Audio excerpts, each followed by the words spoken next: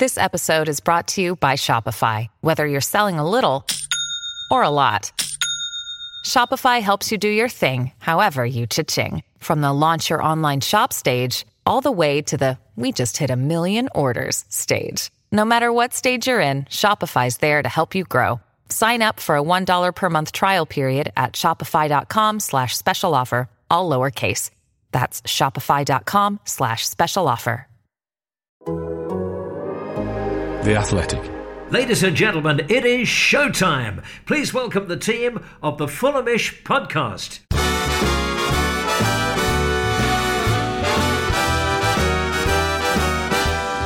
It's the Fulhamish podcast, your independent voice of Fulham SC. My name's Sammy James and welcome to the show today, brought to you by The Athletic UK. And it's a bit of a stripped down Thursday club. First of all, because it's on a Wednesday. Second of all, because we don't have Jack Collins, but we do have Fulham's writer for The Athletic, Peter Rutzler. Peter, how you doing? I'm doing okay, thank you, Sammy. How are you doing? Yeah, fine, thank you. A bit perked up after yesterday's results. So in this episode, we're going to look back at Fulham's 1-1 draw at Old Trafford. A baffling lineup from Scott Parker, which somehow worked. Fulham getting a point and potentially could have got more than a point if VAR had actually been able to do its job. So we're going to look back at what was a dead rubber, but an enjoyable dead rubber at Old Trafford, and also get Peter's view on everything that's been happening off the field. Scott Parker versus the hierarchy has kicked off in the last few days, basically kicked off in the hours preceding our last podcast with Peter, so there's a lot to catch up with him. And I guess we'll look ahead to the Newcastle game, probably most notable for the return of fans to Craven Cottage. Let's do some 3-word reviews before we get into it. Some great ones here. First one from PFFC11, which was weird team worked. Fully agree there. I think you'll like this one, Peter. Patrick Brown says, strife of Brian. Very good. I thought it was excellent. Fulham FC Asia says, brilliant Bristol boys. Yes, of course, Decadova-Reid and Joe Bryan linking up at Old Trafford at the Stretford end. Iconic stuff. And then finally, I'm sure this will be the pod name as well. I reckon this has been the pod name before, but it worked perfectly. Jack Taplin, Theatre of Reims. Yes, very nice. 120 likes on the reply there for Jack Taplin, so had to be done. I'm sure back in the archives we must have called one Theatre of Reims before, but it worked perfectly in the scenario, so well done, Jack. A worthy pod name. And yeah, Peter, let's get your reaction to the draw yesterday. Fully unexpected. I kept a bit of a low profile on Twitter because I very much went on the rampage beforehand saying that we were going to lose 8-0. That is definitely not what happened, although I feel like, can you blame me for thinking that was going to happen? Yeah, it was when the lineup dropped, there was a fair bit of shock, I think. I mean, Scott Parker that sort of hinted that he would make changes looking to next year, but I still think it was a surprise to see the team that he put out. I think Tim Ream's inclusion, his first start since October. Obviously, Joe Bryan come back in. I don't think there was as much surprise about that, considering how he performed at Southampton. But yeah, I mean, you factor in the fact that Alexander Mitrovic wasn't in the squad. Mario Lemina then started at centre half in the early stages before Harrison Reed picked up that injury. It was, there was a little bit of concern, but actually the team performed really, really well. I think defensively we're pretty solid, and especially in the second half had much more of an attacking threat. And in fairness to Ream, he hasn't played so long, doesn't have match game time under his belt, but I thought he was excellent, absolutely outstanding. So, and the same goes for Brian, who picked up a goal in the second half. Do we think that's potentially a nod to next season? I saw that you tweeted about 10 minutes before the podcast, a lot of people getting confused thinking that Tim Ream was out of contract this summer, and it turns out he isn't.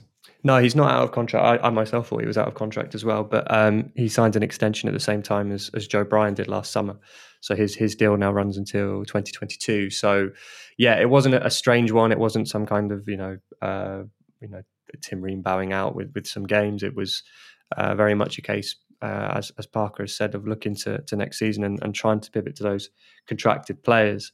I think one of the sort of big discussion points was about why some loanee players played and why others didn't.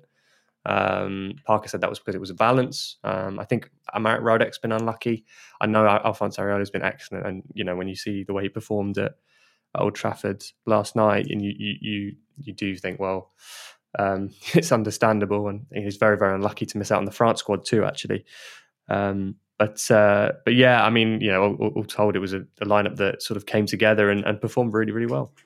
Yeah, it did as well. And maybe we're all guilty of knocking Tim Ream a bit. I'm definitely guilty. I think I need to go on the record and scale back some of the tweets that I did last night when I saw his inclusion. It reminded you that, okay, the pace is gone with Ream, and I think if we started Ream for 38 games this season, I think we would have conceded a lot more goals than we have. But also, his positional sense on a field has never been in doubt, and I guess proved a bit of his quality as well. And I enjoyed that from Ream, and I think he stuck one up to a few of the naysayers who probably have been on his back and saying that he isn't Premier League level. I still don't think he is, but I think maybe he proved that he's not quite as bad as maybe we've made him out to be. I think with Ream as well, he hasn't really been given that much of a shot at the Premier League in his two stints. I know, obviously, at the start of the season it was very, very difficult.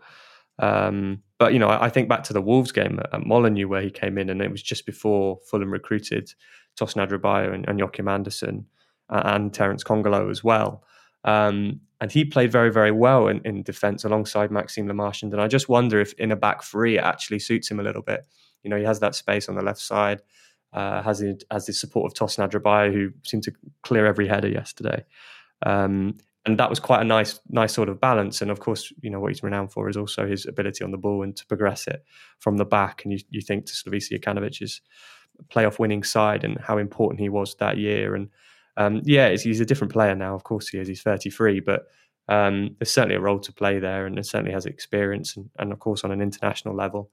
And also alongside, Anthony Robinson, obviously he's injured at the moment with an ankle knock, but both international teammates. Anthony Robinson spoken about how Ream was important for him signing at Fulham, and I think yesterday we could see that the quality is there, and maybe the reflections have been harsh because Fulham's defensive record in 18-19 wasn't great in the Premier League, but that said, I wouldn't say Ream has had the longest of shots. No, I guess not. And there was nothing the defence really could have done about the opening goal.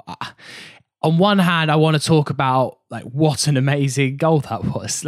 Sometimes you have to take away the tribal allegiances and just applaud what was an unbelievable finish from an unbelievable player. But also, it shouldn't have stood, Peter. So, kind of a hard one to swallow, really, because if that happens against Man United, I know this is a really kind of basic football fan thing to say, but I think VAR gives that a longer look and double checks, and it's quite clear that Bruno Fernandes does not get a flick on the ball, and therefore Cavani's not just off, not fractions offside, he's miles offside. Yeah, and I think what was particularly grating is that when Joe Bryan scored, VAR really tried hard to rule that out. I mean, there was a really long check, and to be honest, on first glance, it looked like Bobby Decordova-Reid on the far side was onside anyway. But I mean, there was some shoulders being checked and everything else. But the Cavani's goal didn't have a long check by what I can recall anyway. And as you say, Fernandes doesn't seem to touch the ball. I mean, it doesn't deviate. I mean, the one argument you could say is it overly clear and obvious? Can you be absolutely certain?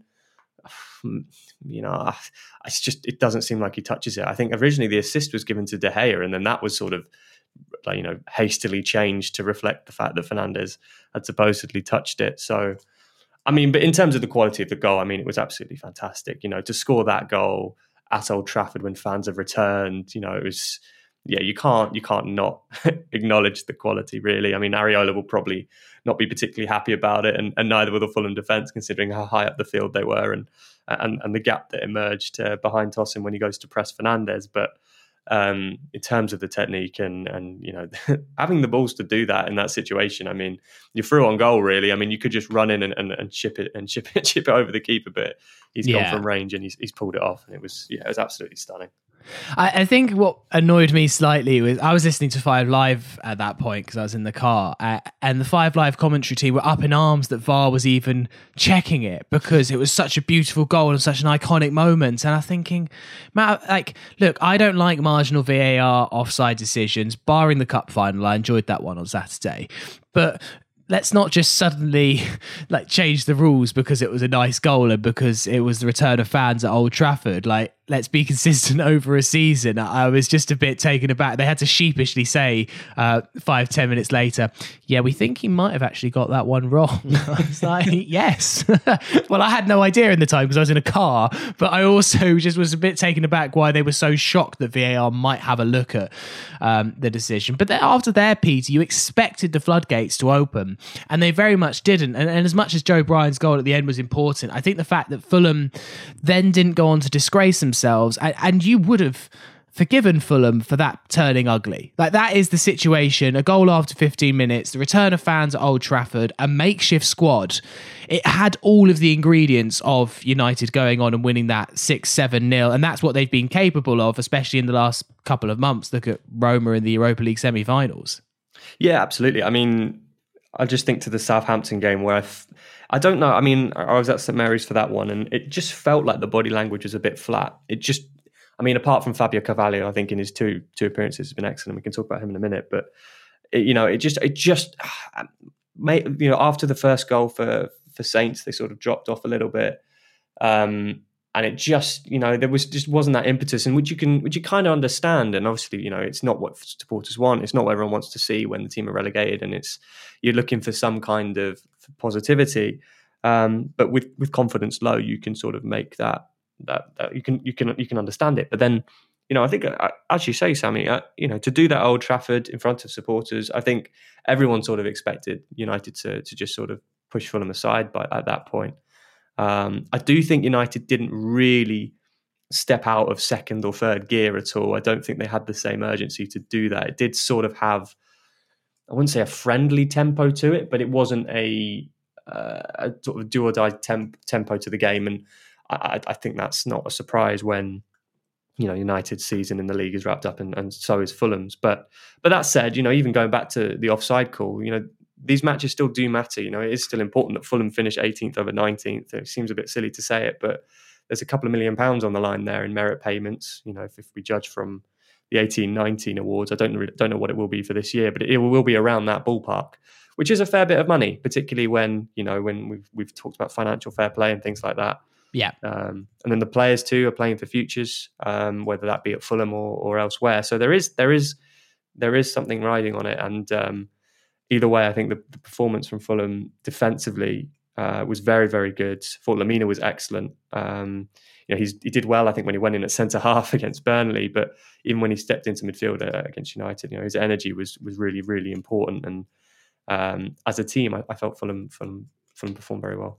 Yeah, and obviously Carvalho had his chance, through on goal, well saved by De Gea. I was sad for him then, although I don't know if I quite could have dealt with the hype of Carvalho 2 from 2. It would have been, I think you could have forgiven everyone for being Ryan Sessegnon Mark II if he suddenly scores in his first 2 Premier League games. But he was impressive again. And I've seen a few people tweeting this morning that actually, maybe in hindsight and with the benefit of hindsight, he could have actually warranted his shot earlier in the season, because he has proved himself. I can see why Scott Parker didn't do it, but also I think he's starting to prove that he's not just there, to inflate a transfer fee like Harvey Elliott. He's not just there so that we can have some nice stats on the wall about our youth players actually getting into the team this season. He is fully there on merit, isn't he? Yeah, he's clearly got quality, and I think you're right. I mean, let's make sure he doesn't score too many goals until he gets that contract signed, and is very much part of the furniture. Let's keep the hype to a minimum, I think. But I think you are right. I think hindsight obviously is a wonderful thing, and considering where Fulham were on the table, considering the type of games he's come into, I think that's also worth considering. He's played games that are dead rubbers. I mean, apart from the Chelsea game where he came off the bench, it's, there's a very different dynamic to those matches where everything is on the line, literally everything, futures, the club's survival. It's a different thing. And I think actually easing him in at this point is helpful. There's no outside other pressure that he has to concern himself about. The only thing he has to worry about really is making sure that he's making an impression, really. And he did that. I mean, his qualities undoubted. I think he was very unlucky with his finish. I think maybe it might have been a rush of blood to the head, but his first touch was excellent. Takes him away from the defender, opens his body out, and he's tried to take it early, but just doesn't get the distance away from David De Gea that he needed. But I mean, you only have to see his goal he scored at Southampton, the composure in that situation. How many times have we seen Fulham players get into that sort of position and pass up the opportunity? Fulham will only get one or two of those a game, and I mean, there's so many what ifs. We could probably do a whole podcast on it, Sammy. So, but to see a young player come through and to have that attacking influence, it's been really, really, really encouraging. I against Southampton, I think because he started out wide, and I think he took a few hits, one off Mohamed Salisu and another off I think Yannick Vestergaard, was it Jan Bednarek? I can't remember. And because he's so small and so slight, you just think, my God, is he going to be okay here? He's just going to get absolutely pillared to post. But he adapted. Technically, you can see the quality. You can see why he's been training with the first team for the last few months.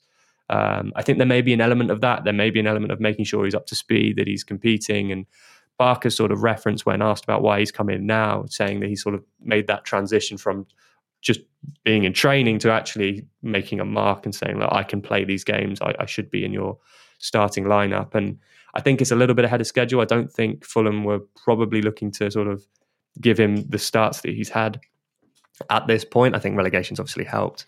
But I think I did a piece early in the season where they've been not sure about how to use him because of his style of play. Does he go on loan? And it was felt that keeping him in that first team environment and pushing him that way would be the best way to progress. And he's clearly, exceeded those sort of timeframes of building towards next year's pre-season and is now firmly in the first team picture. And that's such an encouraging thing. And I think right now, amid everything else, that's a really nice thing for Fulham fans to cling on to. Yeah, definitely. I think it's been a real ray of sunshine kind of in what's been a pretty gloomy time to support the club. And another thing that was a bit of a ray of sunshine was that goal. Decordova-Reid to Joe Bryan, as I mentioned in the intro, the Bristol boys, they've been playing since they were kids, and for them to link up for a goal like that at the Stretford end with fans was a nice moment. Joe Bryan's first goal since those goals at Wembley in the playoff final. It was a good cross by Decordova-Reid, and Joe Bryan took it well. I think that's all you can really say about it, but it was just a nice moment. And for Fulham fans, and certainly this is what I felt, just something to clench your fist at, to go, yes, get in. Like, it's something that, because it's been such a miserable couple of months for Fulham. And actually, yes, it didn't matter. It's all futile and pointless, although maybe the race for 18th is slightly helped through it. But I think that's the main thing I'll take away with it. It brought a smile to my face. I feel like I haven't had many of those watching football for a number of weeks now. That's Joe Bryan as well. I think, I sort of wrote about that today because obviously he's a reminder of Wembley, but, in terms of his personality and, how he spoke after the game, there he is speaking to Jeff Shreves, blood pouring down his arm because of a slight knock, and he speaks very well. And I think there is that just having him back in the picture and having him scoring, it's just, I don't know, it just felt quite positive. It felt like a nice change in tone, really. And I thought he played very well. I touched on earlier about how he played at Southampton.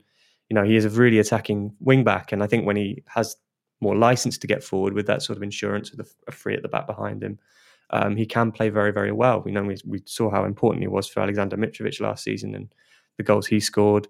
I thought he linked up really nicely with Ademola Lookman. A couple of times they sort of made inroads down that side, and his goal is about anticipation. It's wanting to get into the box. It's a great play from Decordova-Reid. It was actually a really good team goal. Worked from the back, worked through the phases. Decordova-Reid gets wide and then whips in the cross, and you need bodies in the box, and that's where Bryan was. And it's been a difficult season for him. And he's one of those players where you think, well, he hasn't really done much wrong. I know there's been sort of concerns about him from the defensive side in the Premier League, but it's not necessarily been the case that he's had the chance to sort of disprove that. Anthony Robinson's done well. I think he's improved over the season, without doubt. And but you do wonder maybe if Bryan could have had more of a role, particularly in terms of his ability from dead balls situations too. Fulham haven't scored enough from those scenarios, and I think if we detach from hindsight, it was quite a nice moment, and it sort of rounded up what was a positive game. It was a game that sort of reminded everyone of Fulham's results at Anfield, of Goodison Park, at the King Power Stadium. The more positive aspects to the season, and also how it started, and to sort of end with Bryan scoring was almost end anyway. Was nice to see. Yeah, I mean, do you see a future for Joe Bryan next season? Because if I was Joe Bryan and kind of progressing with his career how he is, he's another one on that pile of players who must be thinking, what's my future here? Because I might play in the Championship next season, but am I just going to be dropped again when I come up to the Premier League? He must be one having a bit of a real thought about where his future lies and what's best for his career at this point, because he's not now at an age where he can afford to lose 2 years again chasing an ambition that may not happen for him. Yeah, I think if I'm Joe Bryan, that's probably the thinking. Is that the scenario that he wants? Is it going to be another season? He will have Anthony Robinson to compete with as well. Do you want to take that line again and then know that when you get to the Premier League you may not play? I think it's a difficult one, because then at the same time you're playing with an upwardly mobile Fulham team who want to get back into the Premier League, and it's a difficult one. I think his contract runs out in 2 years' time. I think he signed an extension in the summer, last summer. So it's a difficult one for him. I think I don't think it's an easy one, but in terms of his character, you don't get it. He won't be the kind of player who kick up a fuss. I think what's been quite nice actually is how involved he's still been with the team. I think Anthony Robinson's spoken really warmly about how much he's helped him this year off the field, little bits of advice. Sometimes you see him at half time, Bryan, when the subs are warming up and the players come back out for the second half, he'll go up to Robinson and they'll have a chat and he'll exchange some pointers and whatever. And Bryan's the kind of character who'll go around to all of the teammates and just G him up for the second half. And he's a really positive influence, I think. And I think Fulham would want to keep him in that side. But from his own perspective, I think, you probably do need to assess where you want to go and what direction he wants to travel in. Yeah, I mean, 27 years old, 28 in September. So definitely getting to that point of his career where he surely will be having to think about what's next. I mean, Adam, who was running the Fulhamish Twitter last night, did a tweet that did quite well, saying, restarting the Joe Bryan left wing brigade, please join. And I've always thought that it could be an option, and you potentially could try and incorporate Bryan and Robinson in the same team. And I don't think it would be a completely nuts thing. We all saw Joe Bryan's assist record from last year, and I think it definitely could work. Peter, a quick word on Mitrovic, not in the side at all, although Parker did say it was because of an injury. Do we believe him? Well, I guess, I mean, I've not heard anything to the contrary on that. So, as you say, Parker said afterwards that he picked up a glute injury and pulled out of training 2 days ago. I mean, Mitrovic hasn't been involved this year. I think we've all been aware of that. It's sort of my understanding that I think Mitrovic probably won't want to hang around if Scott Parker remains as coach, and I don't think that's a surprise either, unless there's some kind of change there. And it's a difficult one, and it's not been the season for him. And if it does end this way, with him having been on the bench, not really been involved, and then sort of just shuffled out the side, it wouldn't really sit too well, I don't think. Which would be a great shame considering how important he's been for Fulham in recent years. Yeah, indeed. Right, well, it was a positive point for Fulham, and certainly one that put a bit of pride back into the club after a difficult few weeks at Craven Cottage. We're going to take a break, and then afterwards we're going to look at the ding-dong at the top, Scott Parker versus the Fulham hierarchy. With threats to our nation waiting around every corner, adaptability is more important than ever. When conditions change without notice, Quick strategic thinking is crucial, and with obstacles consistently impending, determination is essential in overcoming them. It's this willingness, decisiveness, and resilience that sets Marines apart. With our fighting spirit, we don't just fight battles, we win them. Marines are the constant our nation counts on to fight the unknown, and through adaptable problem solving, we do just that. Learn more at marines.com. Hey, it's Kaylee Cuoco for Priceline. Ready to go to your happy place for a happy price? Well, why didn't you say so? Just download the Priceline app right now and save up to 60% on hotels. So whether it's Cousin Kevin's Kazoo Concert in Kansas City, go Kevin, or Becky's Bachelorette Bash in Bermuda, you never have to miss a trip ever again. So download the Priceline app today. Your savings are waiting. Go to your happy place for a happy price. Go to your happy price, Priceline. Part 2 of the Fulhamish podcast. It's Sammy James here, and I'm still joined by Peter Rutzler. How you doing, Peter? I'm all right. I'm all right. Where is Jack today, by the way? Is he just not bothered, or? No, so he's having bad internet issues. So he moved into a new flat, and I think it's a new build. That he's bought his first flat, and it's got no internet. His hotspot's a nightmare. So he's basically living in the internet wilderness, and has to commute back to his parents' house in order to get any kind of internet, so that he can record the various podcasts that he does. So have we slipped down the pecking order now, Sammy? Is this how Oh it is? yeah. Very, very much so. We're about 7 out of 8 podcasts that Jack does in his time. No, I think he Let's have words, I think. I think he maybe preempted that we were going to lose 8-0 and just thought he'd give this one a swerve, and actually may have been pleasantly surprised that Fulham actually managed to get a point, and who can blame him, quite frankly. Peter, we did the podcast last Thursday. We knew that there was a bit of unease between Scott Parker and Tony Khan, Shahid Khan, the Fulham hierarchy, as it were. And then what happened later on Thursday at his press conference, fair to say, blew up Fulham Twitter. You lit the match, and then the whole thing went kaboom. Yeah, I mean, I was just trying to think what we said last time, because it seems quite a long time ago now. Yeah, so much changes. Yeah, I mean, I don't think the circumstances in terms I think we discussed what sort of Scott Parker and his team sort of frustrations were, and I don't think that's necessarily changed. I don't think that side of it has, but I think understandably too, there is a bit of disquiet from the hierarchy. I mean, that puts it mildly, considering how the feeling last week. I think about Parker not really sort of nailing his colours to the mast and sort of committing going forward, and also some comments. And I think he said in that press conference last week that he hadn't had conversations or spoken to the hierarchy.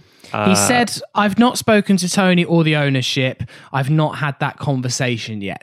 They were the words that I think a lot of people just were almost incredulous about, that 3 days after relegation was confirmed against Burnley, people were kind of envisaging that Scott Parker's been waiting by the phone, waiting for it to ring, and it just hasn't.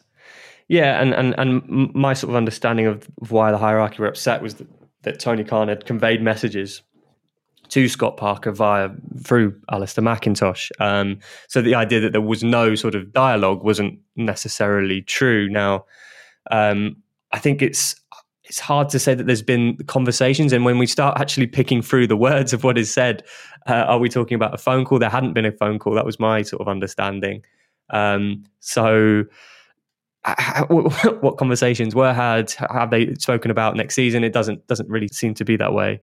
It just seems to me, Scott Parker says, I haven't spoken to Tony or the ownership, and that seems fair enough. If Tony's sent a message through Alistair McIntosh, I still think that Scott Parker is correct in what he said. He hasn't spoken to Tony. Conveying a message, pick up the phone, Tony. That's what seems mad to me. Don't send a message through someone else. That's that.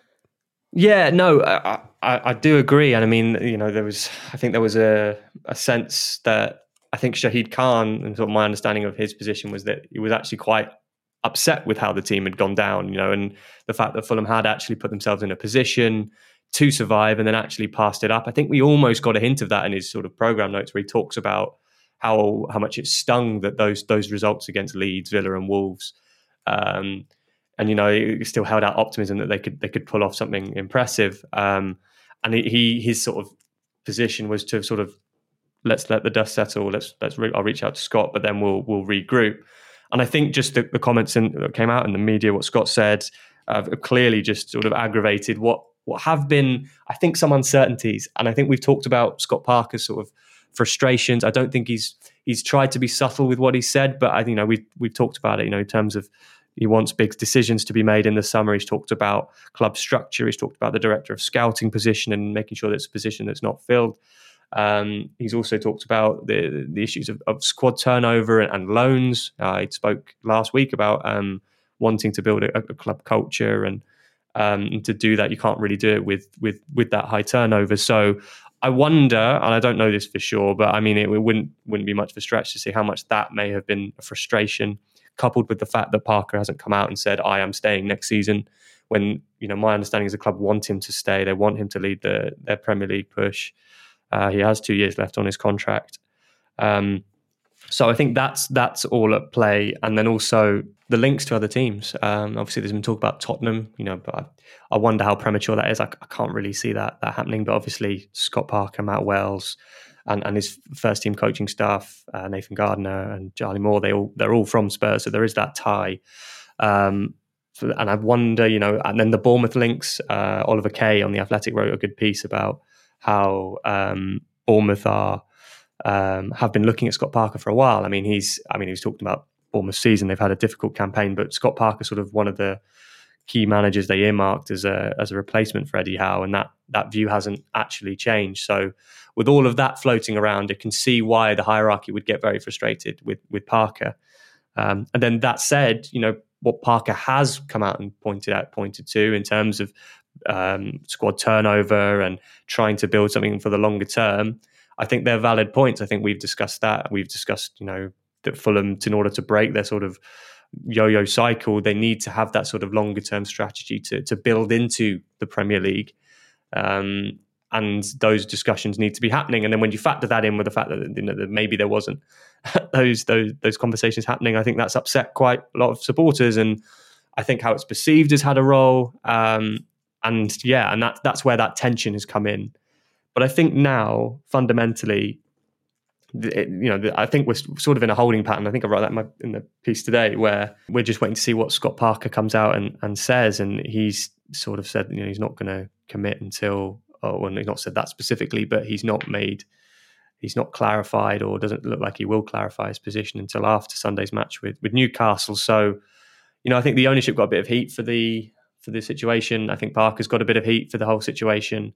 I don't think anyone's come out pretty well from it. I don't think it looks great either. But it's one of those. Is this lost time now that we're talking about here in this intervening period? It is 3 games in a week is the other factor. So I wonder if it's a case of, right, let's get these games done and then we'll talk about it, which I think is understandable too.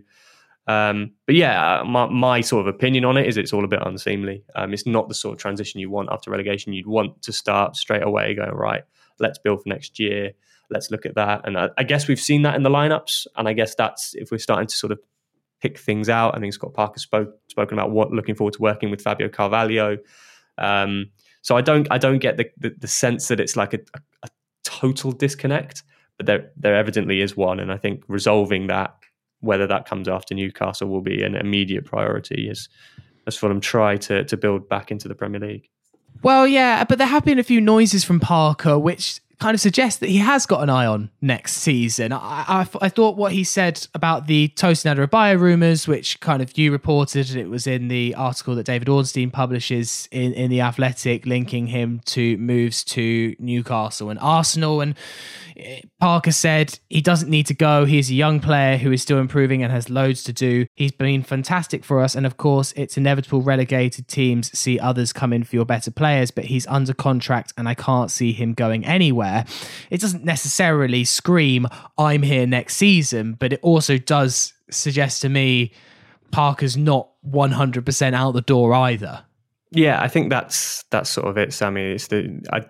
This just goes back to what I was saying, where there's not a total discount. I don't think doors are shut. As I said, the club want Parker to lead Fulham back into the Premier League, and I don't get the impression that they're going to sack him. So it's more in his core, I guess. And I guess looking at those sort of comments, you don't get the impression either that he's sort of decided he's completely off yet. The persistence of rumours elsewhere don't help things, I don't think. And it'd be interesting to see what sort of impact the tension of this past week has too. And I think I wrote in a column over the weekend that there has to be some kind of clear the air talks because of what's come out, and that the noise and the frustrations, and especially if Fulham want to go in the right direction. And there are a lot of other questions too, which we have discussed in terms of how does he bring some of these players back in from the fold? What does he actually want? Are there reassurance he's seeking? He hasn't actually said specifically about that, other than loosely referencing big decisions and talking about structure.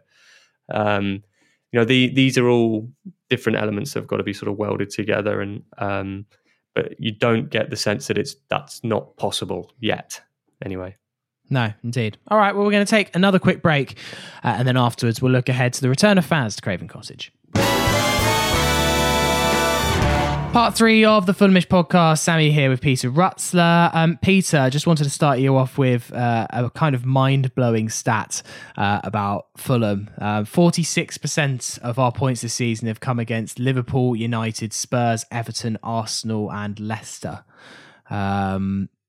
Just sums it up really, and sums up such a topsy-turvy season where we've actually done so well against some of the bigger sides. Getting 13 points out of those clubs, it is a sensational return, but also just typifies how poor we've been in those games that really matter against bottom 10 sides. Yeah, it's a bit wild, isn't it? I think I saw, was it Ben Jarman who replied to it saying that 30% of Fulham's points have come in a week.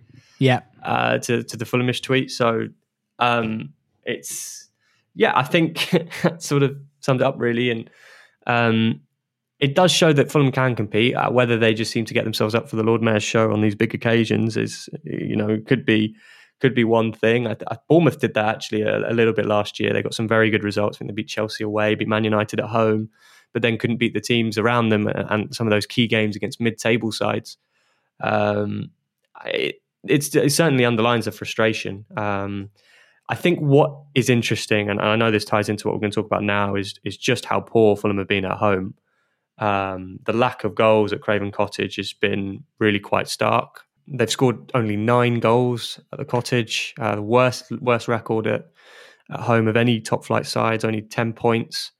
And that's probably been one of the key factors. Fulham, the way Fulham have sort of evolved in their tactical style, being more counter-attacking, being more fluid, does suit sitting off against... Sorry, I got these hiccups. Does suit sitting off against, some of these bigger teams, going to Liverpool and to Everton. Although that said, I wouldn't say they sat off in those games. They certainly took it to them. But in terms of setup, it certainly, it lends itself to playing in that way. Which is all the more interesting going into next season, where Fulham definitely won't be able to do that. Where next season, there won't be really a single game where Fulham are on the back foot, hoping to hold on and nick points. So kind of it is a style of play that's worked for Parker this year, but it 100% won't work in the Championship, where we'll be expected to be on the front foot and expected to take the ball to teams and probably have 70% possession in over half the matches.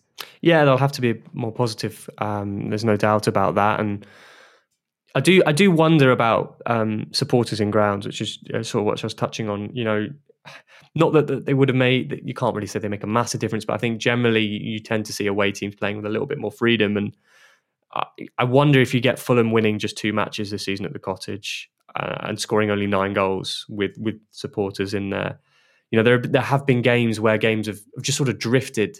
I sort of think back to Brighton and Southampton over Christmas, and the Wolves game where you need that goal but haven't been able to find the sort of the right tempo and energy to get it.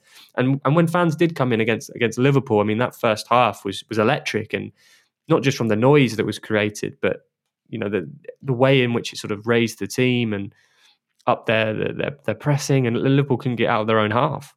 And now next season, of course, it's a different. I think expectations are different. There's less of that, right? We're underdogs and let's just go for them, and we want to see the team commit themselves well. It's there will be that different challenge. There will be that different, obstacle of having to unpick teams, unpick locks, teams setting up defensively. Yeah. I do, when looking back, I do wonder what sort of impact that has had on Fulham. I mean, the thing is, it's easy to say that, and it applies to every team. And the table doesn't lie. Everyone's in the same boat, and Fulham have come up short in that sense. But because Fulham have been so close, because they've had 13 draws, you do wonder if with a little bit of impetus, some of those could have been turned into wins, and that could have made this relegation fight a little bit tighter and maybe a different outcome. I guess the only thing to say, I fully agree with fans at Craven Cottage, and particularly the kind of ground that Craven Cottage is. Fulham have always been a team that does well at home, and I know every team does well at home, but Craven Cottage has always felt like a place where Fulham are likely to get a result or two in an unlikely place. But I think that might be countered with the fact that I don't think, with fans at grounds, Fulham win at Goodison. I don't think Liverpool lose 6 in a row at Anfield, which probably means that Fulham don't win there as well. I feel like it might have balanced out. Interesting potential outcome with that stat as well about lack of goals at home, Peter. I believe that if Fulham fail to score against Newcastle on Sunday, it will be the lowest home goals tally ever in a Premier League season. Man City scored 10 in the 06-07 season under Stuart Pearce at the City of Manchester Stadium, as it was known then. And obviously Fulham have scored 9.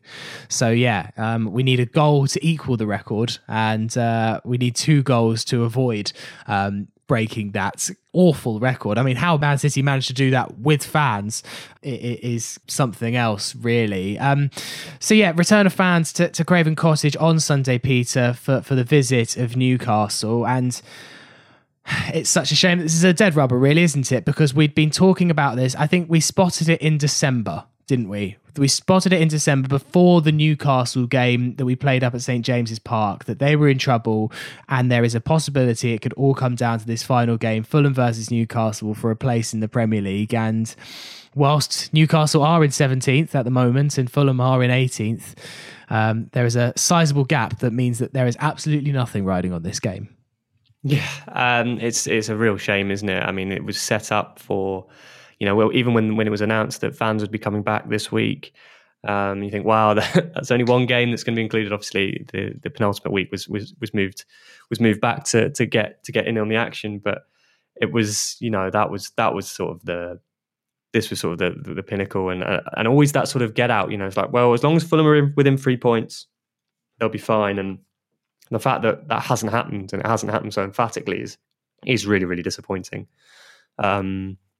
I think, we do think back to Anfield. Since Anfield, Fulham just haven't kicked on at all. And you compare that with what Newcastle have done since their defeat at Brighton, and it's chalk and cheese. And it would have made for a really, really good game. That said, I'll be interested to see what sort of reaction the team get. I think from a supporter perspective, not actually seeing this Premier League season will be very, very strange.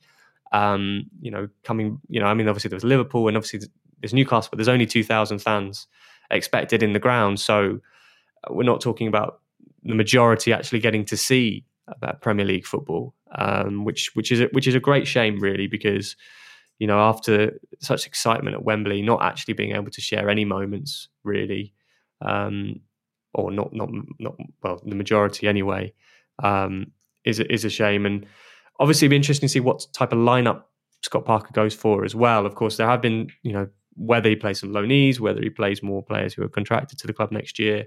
I think there are players there who've come in and done really well. We've talked about how well Joachim Andersen's done, Ademola Lookman, Mario Lemina, Alphonse Areola.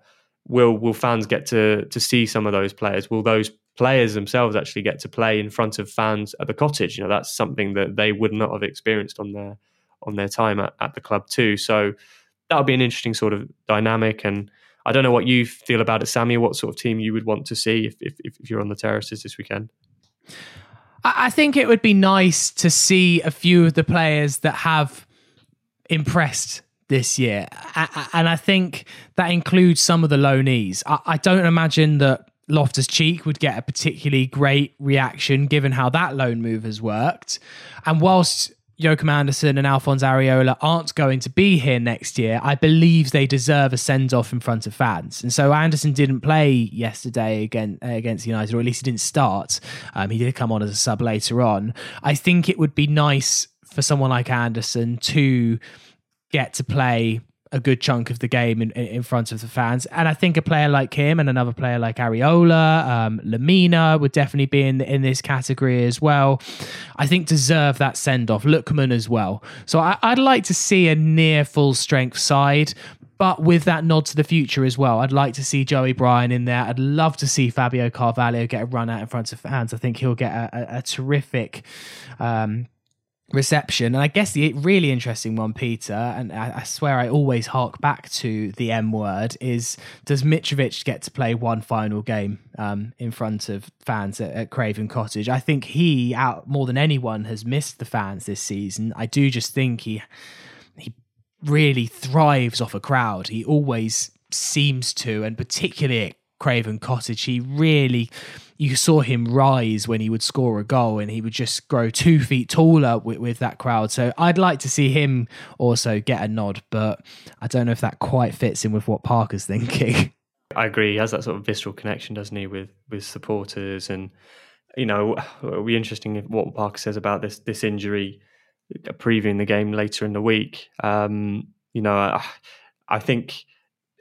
I think if he can play, he should be involved, considering where things are in terms of where what his sort of stance is at the moment and what Parker's stance is at the moment and all that uncertainty. So, I think considering all of that, it'd be good to at least see him feature. What kind of reception do you think Scott Parker will get? Considering, obviously he's not had the sort of adulation for the promotion. And obviously he's now coming back into it with supporters for relegation. So how do you see that playing out? I would imagine fairly warm. Like I still think a silent majority of Fulham fans still back Parker. I know that there is an ever-growing discontent against him online, and I think there are certainly questions about some of his tactics, especially in the last 2 months, and some of the football has been really turgid and awful, and I still think, though, there is a general depth of good feeling amongst the fan base. I'd be surprised if there's much negativity really on Sunday. I imagine those that are going because they want to return to live football. I think there's been a real controversy about the ticket price for this. It's £40 for a game that means absolutely nothing. And whilst you could maybe give the club the benefit of the doubt that this could have been a big game and therefore worth the £40 ticket price, if any ticket is ever worth £40. But considering it is a dead rub, I think there's been a lot of negativity about it. I'm not going on Sunday. I mean, don't think I had the opportunity because I didn't get the ballot for either Brighton or Liverpool. But even if I did have the opportunity, I think I'd have thought twice before paying £40 for a completely meaningless game that I could just watch on the TV. But I think those that are going will just be missing live football and probably want to show a little bit of appreciation to a team that has valiantly tried, if being quite flawed at several times this season. I think it's interesting also just looking at how the United fans responded at Old Trafford last night.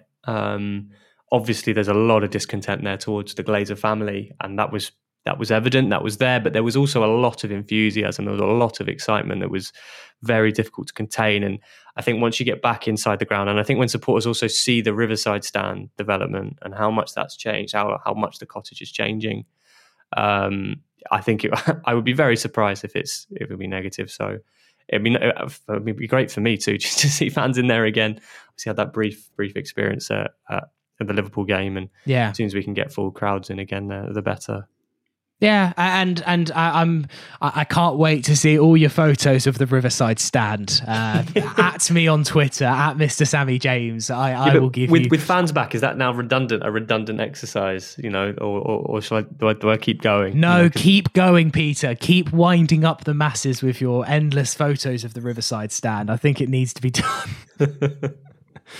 Well, look, thank you very much for listening today. Some positivity on the podcast. Who'd have thunk it, after the kind of miserable few weeks that we've had. But Joey Bryan puts a smile on our face. Shock.